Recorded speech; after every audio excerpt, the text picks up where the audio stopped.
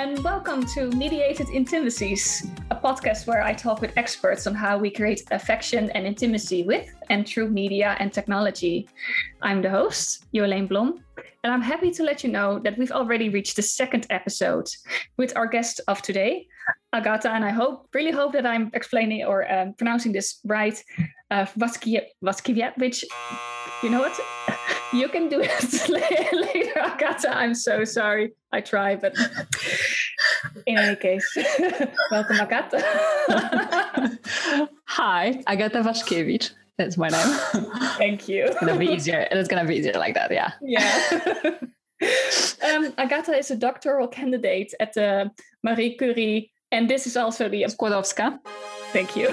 University in Lublin, where they research topics such as experimental and meta-referential video games and queer studies. And they are working on an upcoming book about food in video games, about which I am very excited. And we'll talk about these topics a little bit more today. Agata, could you please introduce yourself further? Yes, thank you very much for that introduction. That's actually pretty accurate. I like how you went with Marie Curie and Skłodowska. It's a very nice mix of accents. I'm a fourth year doctoral candidate at Marie Curie Skłodowska University in Lublin in Poland. And I hope to defend in half a year. So I'm at the last stages of my PhD writing, and my dissertation is about player-character relationship in metagames. So what I'm doing there is, well, first of all, trying to coin a definition of metagames as a genre, because although this is something that is more and more popularly talked about in game studies, especially when I started to write that 4 years ago, metagames definitely was not a term that was used. And even though game scholars were already interested and writing about that, everyone was using a completely different terminology. So I thought that would be a nice thing to pull that all together and kind of explain that. And how I understand metagames is basically games that are using various devices that are drawing attention to the medium. So rather than pretending that the medium is not existent and the complete immersion is possible, this would be the games that would show, no, this is a game and thus it has an interface. You're a player who is playing that. These are characters. This is fiction, and so on. So I'm using a lot of postmodern literary and cinematic theories in that. And things that I'm focusing on are unreliable narrator and breaking the fourth wall and interface games and stuff like that. And in that, I'm looking at how these devices are used to, either increase or decrease the distance between the character and the player, and how that forms the relationship, basically. Yeah, that sounds really cool. Because about that relationship between the player and the character and the fourth wall, that is actually what we're going to discuss today. I read your paper, and I will put the paper in the credits of this podcast later when the listeners are actually listening to it. But let's start with the first topic. What is, according to you, the fourth wall? Oh, that's a big question. It's a very big question, yeah. Yeah, fourth wall is, like I said, one of those things that definitely have many approaches to that, to the concept, with scholars disagreeing even if it's possible, even if fourth wall exists in the medium, in digital games.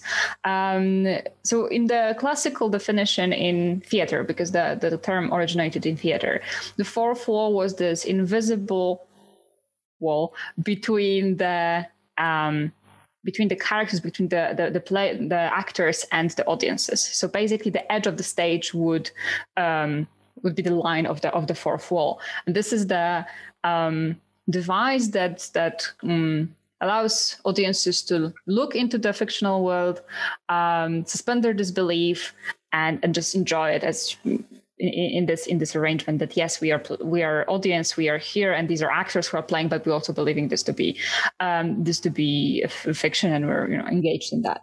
And then with the cinema and film, and basically the screen, that technologies that appeared, kind of the screen became the fourth wall. And then in digital games, it became even more complicated because, well, of the interactivity and of the player who can walk around, and the ability for the 3D games, it's generally even more complex because of the ability to kind of peek behind the fourth wall. So some would say that there is no fourth wall, or that the fourth wall cannot be broken because player is always inside of the fiction. And then we're talking about, or we can talk about breaking the fourth wall, right? So because when I think about breaking the fourth wall, I think about cinema, most of all, film, where suddenly the character looks into the camera and addresses or acknowledges that either the world that they are in is not real, or they address the watcher. But that's not exactly the case in games, right?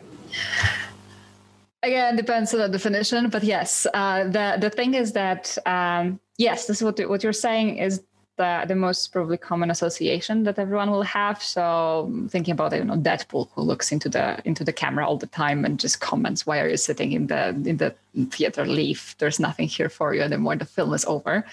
But in digital games, the problem is, as Christine Jorgensen also points out a lot, that these kind of remarks are not enough to be considered breaking the fourth wall, because they usually are associating with an interface or with the feedback that the characters are giving the player, that is a part of the game's gameness.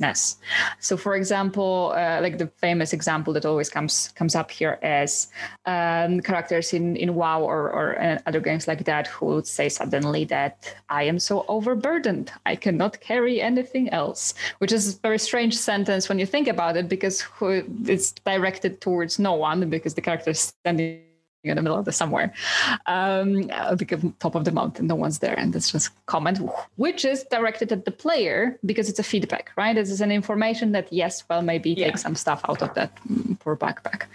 So how I approached breaking the fourth wall is that I made the differentiation between self-aware, like fiction-aware remarks, so stuff like that, which will be more of tutorial kind of stuff, where so press X to jump, character would say, and the other character would not know what that means, but the player does. Or teaching the player how to play, right, in the tutorials. Yes, and often, so it can either be directly to the player or sometimes to the character, but in a way that the character does not have any means of understanding what does that mean when you're saying press X or something like this. And at breaking the fourth wall for me would be something that actually directly and explicitly references a player as a person on the other side of the screen who is actively playing. And so I made a differentiation into the one directional and two directional. So one directional would be basically the Deadpool situation. So the character that looks towards the screen maybe and says, "You on the other side, you player, I see what you're doing," something like that. And I immediately went into voices also. Yes, I'm aware of that. And the two directional would be because sometimes the player, because of how unique this medium is, sometimes the player gets to respond to that.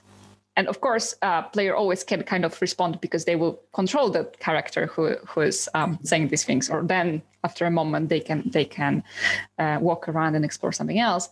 But they can, in the two-directional situation, they can react in the sense which is like framed and that signifies their answer to the fourth wall breaking. So, for example, a character says, "Please, you need to help me.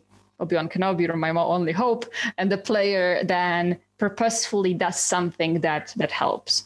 For example, a fun example of that is The Hex by, I want to say, Daniel Mullins, the same person who did the Pony Island. And the entire game is very meta in the sense that there's a lot of the entire premise of the game is about fictional characters who are defying their game creator, developer who abandoned them. And at the very end of the game, it's a very, very nice game. At the very end of the game, that's going to be a spoiler. You can edit it out if you don't want spoilers. Nah, I'll keep it in. But at the very end, it turns out that, yes, these characters are not only aware of their, which already was at this point clear, but they're aware of the player, and they actually turn towards the screen and say that they do require the player's input to be able to break out. The player has to, I think, press a button or do something very, very simple in that situation. And at the end, actually, the last scene is a recording of Daniel Mullins in front of his computer as the hand reaches out and strangles him, because that's the how they take the revenge out of him. So the game is incredibly meta in the sense that that's basically everything that a meta game can do. There is jumping between worlds, jumping between various levels of meaning. So from lower to higher, there are characters, and there's also this bridge. But basically that would be this, because they direct their plea to the player. So they directly reference and are very aware, yes, you are the player. And the player does something that helps with the fourth wall breaking purposefully. Yes, this action is, well, also here helping with murder, but that's different. Just casually murdering the developer, right? Yes, the developer, yes. Yes. The game is actually amazing in the sense that they released, within the game, the developer had an assistant whom he was not nice towards, but she wanted to make a different game, which was released on Steam under this title and as a name of, I think, Carla or something like that, who released that. And within that game, there was, which is like a fishing minigame, basically. And within that game, there was like a footage of that developer from the Hags walking around one of his games and talking, that he starts to realize that the characters are out to get him. And that's just like I'm saying, this actually does everything that you want. Oh, really nice. So there's also like just cross-referencing between these games, and there is hopping between worlds and games and bringing that out to Steam. And this is also an interesting actually issue with all the fourth wall breaking. Is it already fourth wall breaking if the game is taken out of the game and released as a game that kind of pushes the understanding of what is fictional and what is not, right? Well, in one of the first and more important papers on fourth wall by Conway, he defined the wall, or described the wall as this kind of less of a wall, more of a like elastic membrane, I think was the phrase, that expands and retracts to kind of encompass the player within, or kind of the shifting of the wall was what was important. It sounds like a very, very fluid, like the fourth wall is something fluid. Yes. But like also... I like the idea of a membrane is a nice metaphor, because it kind of stretches wherever you need it. Yes, because also the fourth wall breaks, like, even the Deadpool style fourth wall breaks are short. In that sense, it's like I'm trying to not go too much off topic here. And if I do, I'll edit it out. But it also sounds like wall is not really the right term actually for it, since it is something that is, if you can describe it as a membrane, or I said like fluid, I'd also like more like an elastic then. It doesn't really sound like a wall, right? Yeah, that might be actually the reason why the problems with defining it and digital games, because in theater, when that was like literally the action is confined to the scene, and the scene can be seen only by those who sit in front of it, and kind of so the metaphor of the wall was kind of easier. Maybe the screen a little works like that as well, although it starts to be more difficult because the space behind the screen starts to be much bigger than it was within the theater, right? And then because basically also a lot of happens. Let's continue to to the more to connecting the fourth wall to intimacy. Yeah. So one of the nice things that I was thinking about, because of my background, I have a background in Japan studies, and what is very common there is to distinguish between the world of the character, which is the manga or the anime world, and the world of the human. So the world of the human is then called the 3D world, 3-dimensional, and the anime/manga world is considered to be the 2-dimensional. It doesn't matter whether or not it's actually 2-dimensional, because games are not necessarily 2-dimensional, but that's separation. Now, nowadays, there is this term called 2.5-dimensional. That's the place where character and human meet. So you can, for example, think about virtual assistants or virtual reality, where the characters are kind of still in their own world, but yet not really. And you two are kind of still in your own world, yet not really. So I was wondering if perhaps this idea of the fourth wall would help there. And I'm not really sure. This is just a thought experiment. That's actually very interesting. Yeah, I mean, what I want to do next after all the dissertation writing is definitely go more into VR. I cannot play VR for a very long time because my eyes start to just basically give out and then I have a migraine. But as a concept, VR is super interesting, especially exactly in that. VR and AR, actually. I know even less of ER than I know of VR right now. And just for the listeners, AR is augmented reality, VR is virtual reality. I just realized I also didn't say it. Yes, that actually makes a lot of sense. So AR would be actually something that would be super interesting in this particular context, because this is like Pokemon Go games, right? So things that are bringing the fictional to the non-fictional spaces, usually through looking at something through the phone, like the Pokemon Go is, I think, the best example here. Yeah. That allows to kind of see the Pokemon on your table or on your whatever. Yeah, if you point your camera towards it and look at your phone, then you see this cute Pokemon or character standing there as if it were there really. But then if you look away from your phone, you realize, you're not there after all. And I know there's been already some research done on how Pokemon Go kind of changes perception of the surroundings and environment, in the sense that, I observed when I was playing, I come back to that repeatedly. And in the sense that sometimes even now, when I haven't been playing for quite some time, I walk next to places where I know that the Pokestop or Pokegym is, and that I immediately envision that.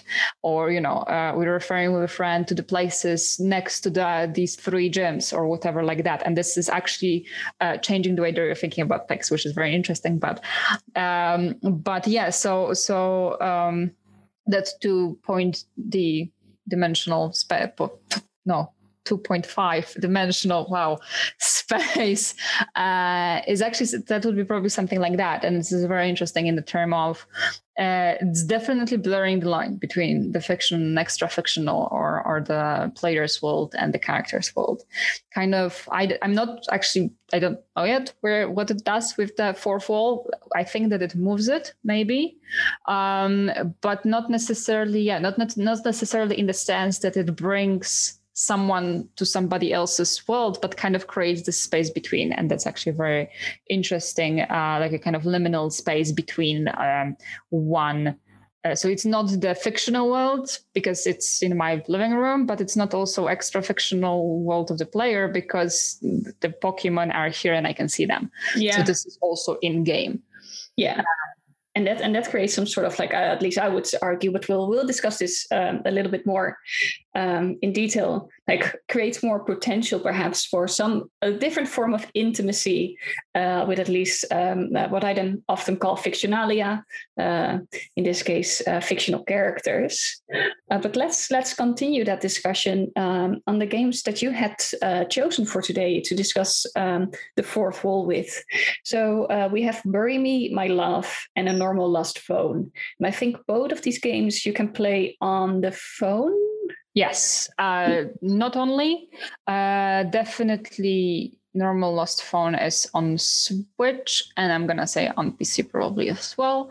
And Bury Me, My Love, I think also is not just on the phone, but actually the phone versions are the most interesting for reasons that I will get into in a moment. These are, a normal lost phone is what can be called as a lost phone game, and it's sometimes referred to it as that.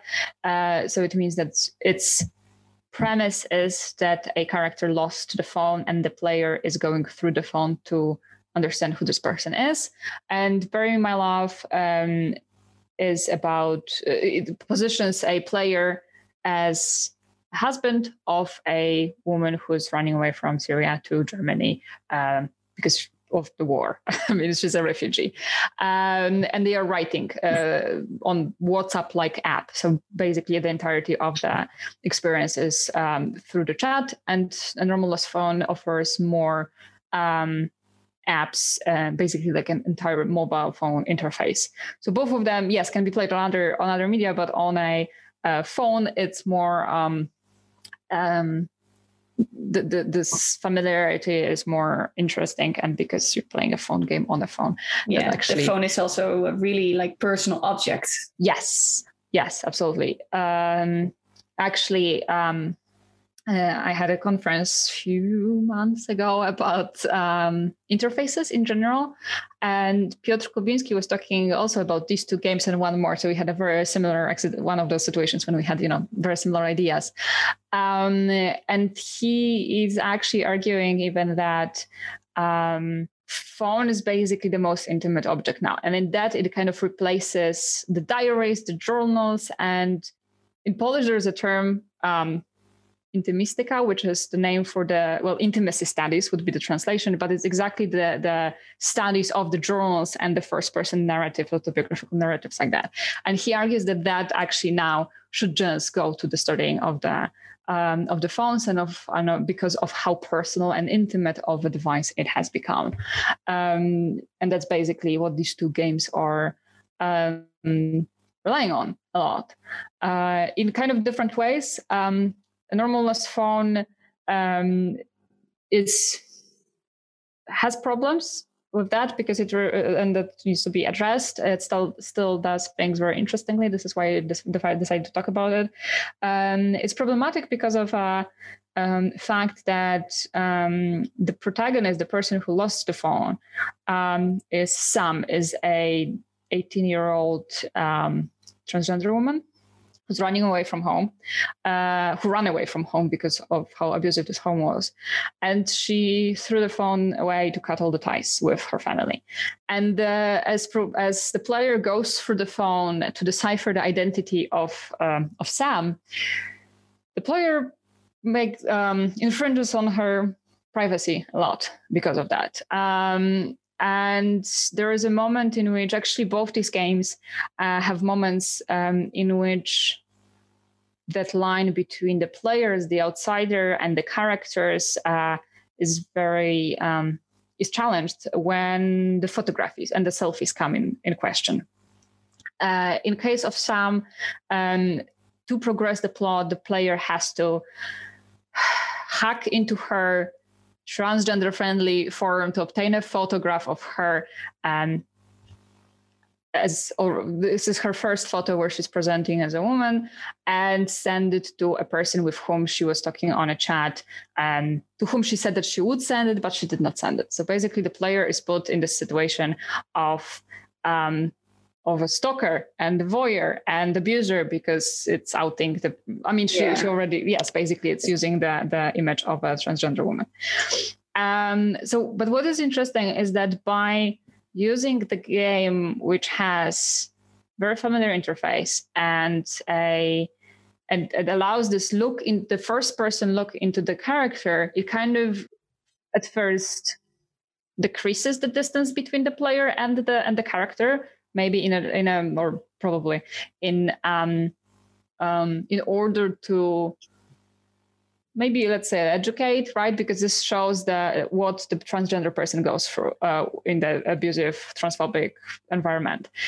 And then it dramatically decreases that distance by doing that, by placing the player kind of in this role of a villain, really, even because of the abuser, of the person who is forced to, because the player doesn't have a choice. The player has to do it. Which is interesting, because I was as shocked and uncomfortable I am with this idea, now that I am, writing about that and trying to decipher that from all possible angles, I started to think that maybe, I don't know if that was purposeful, because from what I have a suspicion that the studio might have not thought that through that well, and that might have not been, done on purpose, especially that it's not addressed in a way, it's not discussed in the game in any way.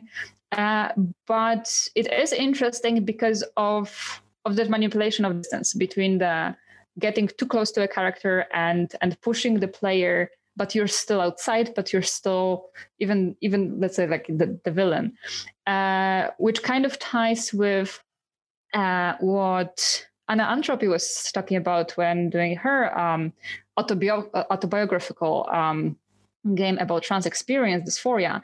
And she has this quote that she was very angry with people who would say that they played the game and now they know how it is, what it is like to go through that experience. And she said that by playing the 5-minute game based on my life, you cannot pat yourself on the back for understanding what a trans experience is like. And that was also used, in a discussion of why empathy games is not the best term when used to describe the games that are representing queer and trans experiences. This is not, first of all, not a good word, but also, so this comes in if the game is, this is not a game made by transgender people. I don't know, maybe somebody was on the team, but I kind of doubt it because of that. This has the touch of the game that was not consulted with with trans communities, But in a way, now that I started to think about it, and that might be one of those, over-analyzing for the sake of analysis. But it is interesting because by creating the distance, it kind of avoids that. Yes, definitely. I now lived, in your shoes and I understand everything, because it was, no. You are still on the outside. You're not the good person here. You are the stalker. You are the voyeur. You are the stranger. You don't know this person. You just had a glimpse into that because we're showing it to you to show you how this is. Yeah. And I somehow managed to get like a better reading of that out of it. And I don't know even if this is if this is the right reading, but yeah. I mean, is there such a thing as a right reading? Well, yeah, of course. That's true, yes. But the one thing that I was mentioning, was thinking about, and as you mentioned it a couple of times, you talk about the character as a person, right? So I, as a player, am the villain because I am doing something to a queer person that I shouldn't do. That if this was the real world and I were to do this to you, Agatha, with your phone, this would... create some tension between the two of us. It would, yes, it did. But here we are dealing with, on the one hand, a very real person, a player, and as you mentioned, you felt like a little bit uncomfortable as you were playing this. But the other person is not a real person; it's a fictional character. Yes, but on the other hand, when the characters represented are when the characters representing a minority experience and of experiences of people who are, historically oppressed the most, or because Sam is also Black or brown woman on top of that. So that's just like that is actually that's important, right? Representation matters. And it does matter what is being presented and how this this character is being created, especially when it is in accordance with so many negative portrayals or insensitive portrayals.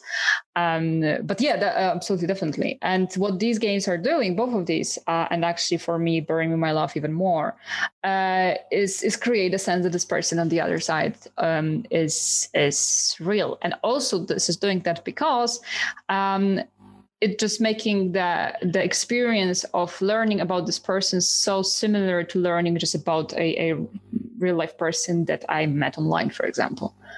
Right? Especially now that learning about somebody by reading, text messages and emails that have been exchanged. This is how many friendships are built right now. So by bringing that back to this medium and that familiar interface and the familiarity of that is actually making it even more difficult, to keep remembering that this is not a person. So when we are talking about a fourth wall, then can we even talk about a fourth wall here? Because I'm very interested in this in-betweenness of fictional and not, right? Like I've always find it very interesting how personal we take the fictional, especially when it comes to characters as my topic, since we treat them as person-like. And you now give a very good claim, like when we are dealing with minorities and the representations of minorities, we should actually be aware of what we're doing here, especially because people might then start thinking, well, I know what a minority person or a person of a certain minority went through. And in all fairness, usually you don't. It's a representation. It doesn't reflect reality, partially, right? But it isn't reality. Because, majority of the characters, the trans characters in games are from fantasy games or science fiction games, or that would be the majority of them. And only Tell Me Why that came out last year, which has a trans masculine protagonist, Tyler. So that's, and it's the first time. It's the first mainstream game that has a trans masculine or trans character as a main character, and a positive one as well. But so in a situation like this where it is so rare to have a character in the real life setting, it's not fantasy, so this is even more you're more prone to be thinking that this is how it must be for everyone. This is life. For fall. So the thing is here that that the player, that there is kind of no fall in a sense, right? Like you said, because the player is never, it's not addressed as you are the player and this is a game, apart, I think, maybe from like a first instruction that shows on the screen, but this is the feedback, this is the tutorial part, which is also very minimal. There's, I think, one sentence at the beginning that you found the phone and investigate. And apart from that, everything else has to be found just by exploring. Because of that, there is no acknowledgement of a player to be a player, because the game pretends that this is not a game, that this is actual phone that you're the player, but you found somewhere on the street. So it kind of pushes itself into the world of the player rather than even pull them to the fiction. It pushes itself out of it, being like, yes, I'm on your phone, this is the phone, you found the phone. That reminds me of a couple of other games that I've played, and those were like dating simulators. I think I mentioned it at the talk where you invited me to, Mystic Messenger. Mm-hmm. I really hated that game. I'm so amazed with the premise. I love this game. It's the researchers we haven't. Yeah. Like I played it. This is a game where you as a player, you suddenly come into a chat room and there are several other persons, and you start chatting with them, and then it happens that there's a mystery. It's originally a Korean dating simulator, and then of course, because it's a dating simulator, you start dating one of these characters, but only through messages. The reason that I hated it is because you have to answer within a certain amount of time, 2 to 4 hours, about that, and otherwise at some point then the game will recognize that you're still a player and you're not playing according to how they want. So then you're game over. But because I'm the type of person who does not reply within those hours, not even to my very good friends, I'm so sorry, people. Yeah, I got game over quite a lot. See, because this is brutal, yes, as a game mechanic. Let's not pretend that it's not. But this is this is more similar to Bury Me My Love, which like I said, this is the Victor Navarro Mezel is calling that first person refugee games, because yes, so the player is now embodying somebody. So I don't know if controlling is a good thing. Is playing as Majid, who's a husband of Noor, and Noor is a person who is trying to make her way to Germany, and the entirety of the game is happening on chat or Messenger or something like this. I don't know if it has a name. Very much WhatsApp based, because it's based on a true story that was described by a journalist in an article as a refugee through the WhatsApp messages. So this is that was the inspiration, while playing I played it only on the phone, so I only know how that works, but it has those two settings. One that allows you to play through the entire story in one sitting. So you answer and Noor answers, and that you go as long as one of the endings is reached. The game also has very minimal interface, and does not inform the player of the statistics. And it very much feels like there's just one story to play through, but I think there's like 19 endings and 30 something possible outcomes, because there are hidden statistics like the relationship between them, the items that she has, how much money she has, and all of this stuff actually matters, because it might block some options and there's the other more interesting option of Noor answers when she can, which means that there are sometimes, you exchange a few messages and she says, okay, so I am at the border, I'm trying to get through, or I have to try catch that bus because to get somewhere. And then you get the message that Noor is busy, and she at some point writes to you when she can. And that can be in like a few hours. So I think that the 10-minute playthrough or 15-minute playthrough can stretch actually for several days.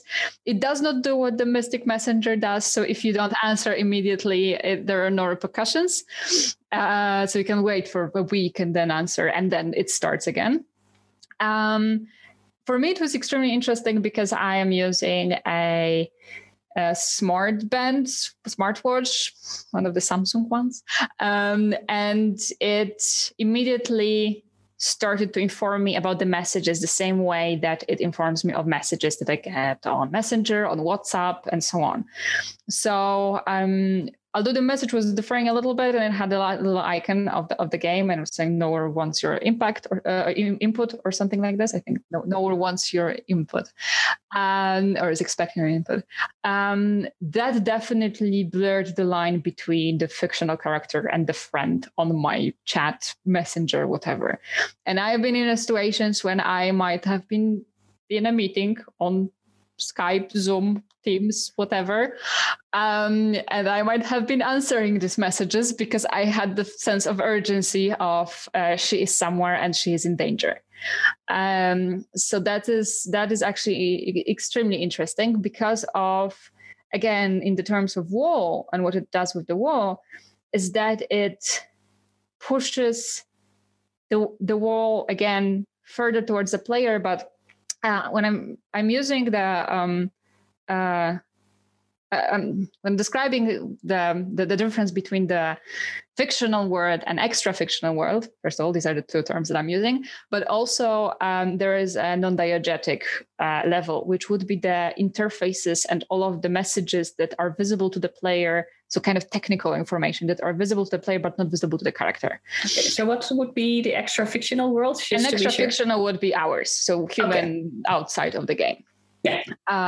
The fictional sometimes is referred to as also diegetic, but there are problems with the phrasing. So I'm using fictional, non-diegetic, and extra fictional. So we have 3 layers going on here. Yes. Our world, their world, and the interface. Easily. And the interface, basically, yes. And the interface that is not part of the fictional world, because again, in meta games, this is sometimes the part that,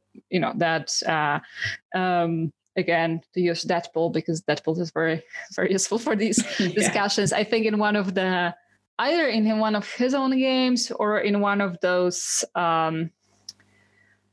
Battle Royale or something where fighting games, he has a attack where he grabs his life bar and he smashes the opponent with it. Perfect. This is the moment when the non-diegetic element, so the life bar that was supposed to be seen only by the player, is suddenly brought down to the fictional level. And I'm bringing that up because basically of what this game does is that it has the interface, it operates fully in the interface of the fictional interface of the messenger in which Majid and Nora are writing.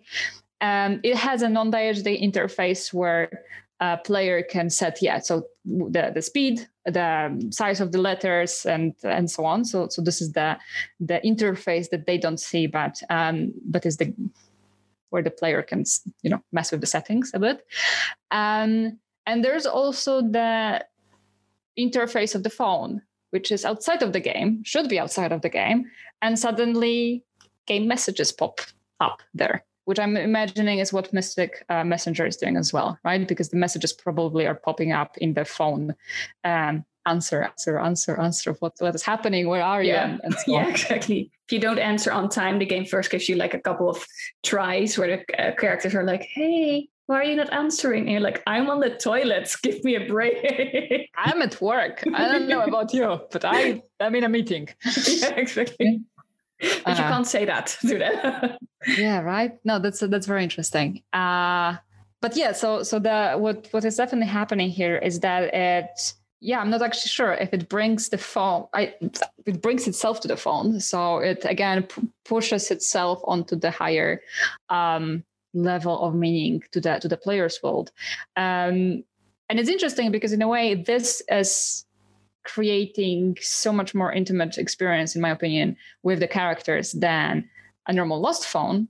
But the player is not playing themselves. The player is playing Majid. So the character who already has a name, again, you don't have any influence over how he looks, how he behaves. Well, a little bit the right out of the 3 dialogue options. But it's not influencing that much who he is, what he's going through, and so on. While in the normal Lost phone, the player is themselves, and this is that they're playing as themselves in a way. So can we then say that if I'm going to the topic of how do we create intimacy here, right? Because that's actually where we already are.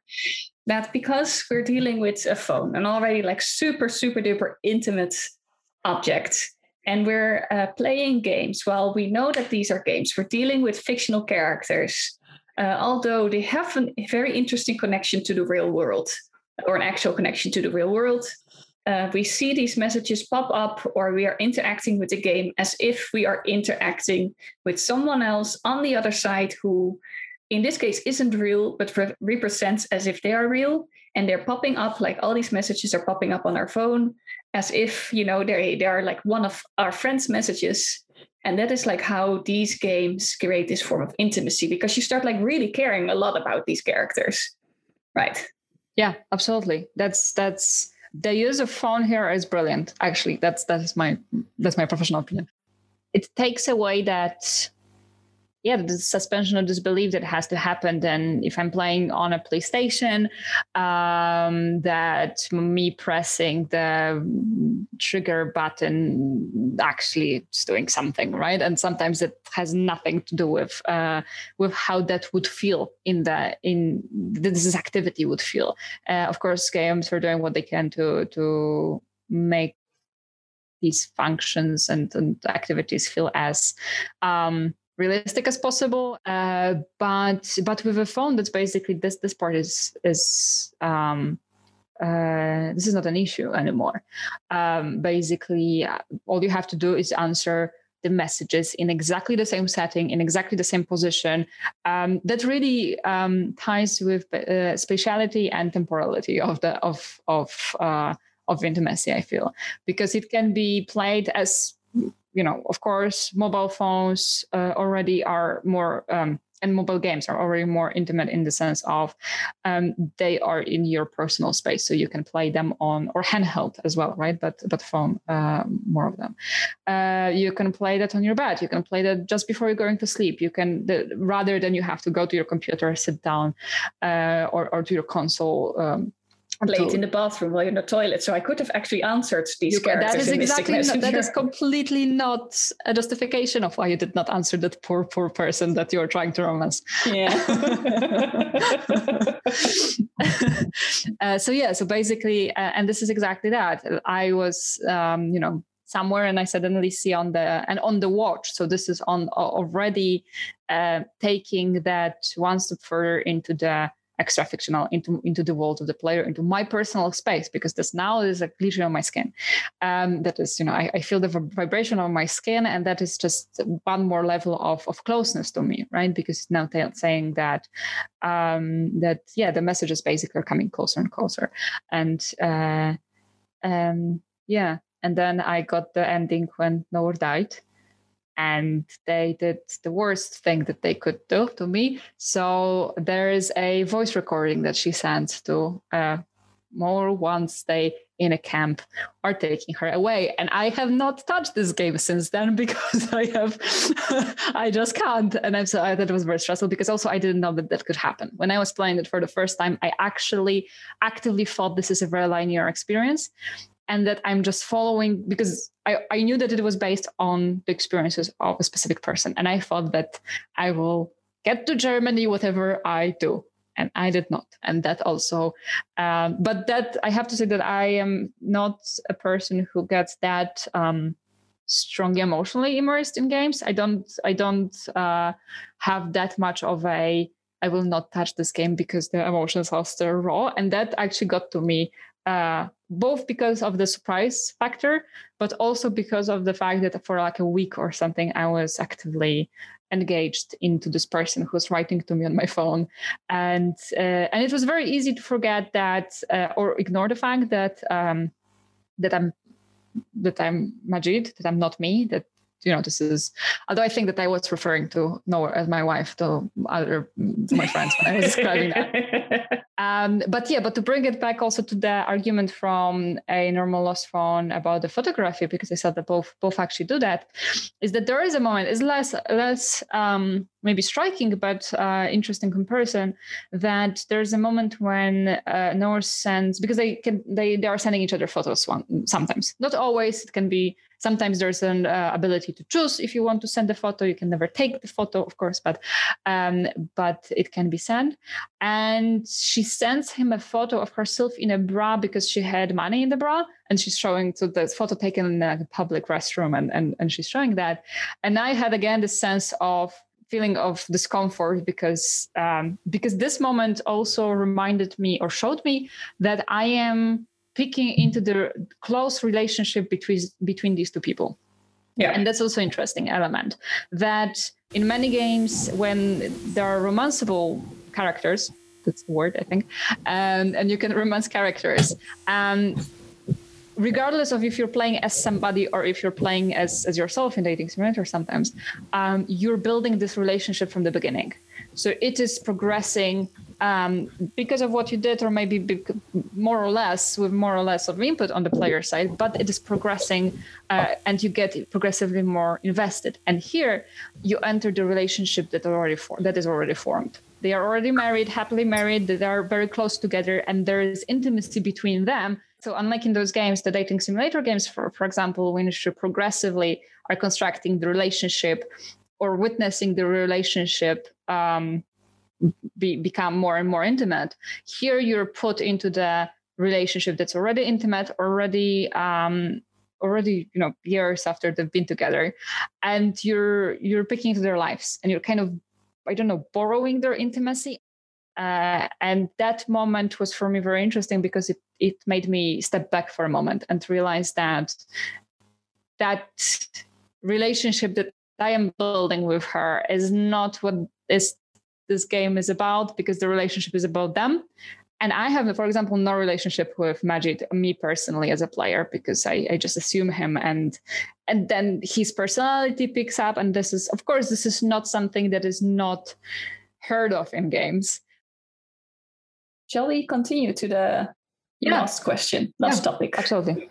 And that's more for like a broader topic, which I hope to try and incorporate in the most of the episodes in this podcast. And that is, so what do you think of, why should we discuss the kind of topics of intimacy with games or through games within game studies? You can answer it like more broadly, but why should we discuss this? Well, because it's interesting, of course, but that's my answer to everything. Beyond interesting. Absolutely. That's definitely interesting, because it's because of how games are constructed, and that, they are different from other media, after all, a bit at least. And maybe less than we would like to think as game scholars, but they do enable this this different approach to the characters. I definitely pay a lot of attention to representation of persons of marginalized and oppressed identities, and this is also something that is interesting. How are these characters created? How are they presented? And what does it mean for the player? If the character is just there in passing and there's no relationship, no intimacy between them, then that's just kind of, what's the point for this character? And I'm not saying that you have to be intimate with every character that you're encountering, but also intimacy, is a broad, as you know, is a very broad term, and it doesn't have to. It kind of more points towards the meaningfulness of the relationship with the characters, and I think that basically by looking into how the technical side of games and their gameness, how the affordances of the medium allow for exploring and manipulating that player character distance and that intimacy is interesting, both for the theoretical research that we're doing, but also kind of talking more about that and bringing attention to that can help make games that are actually utilizing that purposefully. So by noticing that this is actually not just a nice gimmick that is allowing you to that's stressing you out because you have the messages that pop up wherever at your character is just unhappy with you. But by realizing that this is actually something that can be used, like in the Bury My Love, that is very, very purposefully and consciously used device. And by drawing attention to that and talking about that, that can be used to creating those relationships with characters that, if not, will make the empathy games, because we already know that this is not a good word, but kind of stir some discussion about marginalized identities, but also that do facilitate a bit of compassionate reaction or other emotions, because empathy, but also pity by sympathy, and all these emotions once felt kind of add to or make the discussions easier, especially on the difficult subjects. Yeah, answer that question, because I feel like I want very much loopy. Oh no, this is a very broad question, so this is also not an easy question. Like, not at all. I started with a very broad question and I end with a very broad question, right? So very good method. Yes. Yeah. Makes the listeners or makes the experts nice and uncomfortable. How you want them? Yes, exactly. Yeah, exactly. Creating more intimacy between definitely me and also leaves the space for that to be continued, kind of opening, because that's I definitely think that intimacies, and especially in the phone, in the technology, maybe not just a phone, because phone isn't, I wanted to go into handhelds and something that you can carry with you, but with technology, it's such a interesting topic that, of course, has been, already discussed a bunch, but still kind of, there's a lot of that. How is that intimate, or are your online relationships as worthy or as valid as your in-person relationships? And then definitely after the 2 years that we had now, almost 2 years, that is even more important, right? So, yeah, exactly. Thank you for that answer. Is there anything else you'd like to add? That's also a broad question. I know.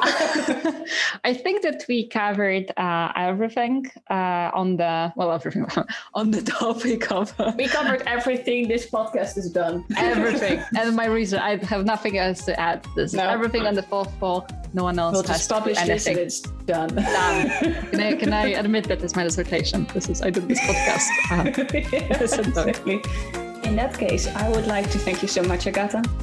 Thank you. Thank you for being on the second episode. Thank you for inviting me. That was a lot of fun.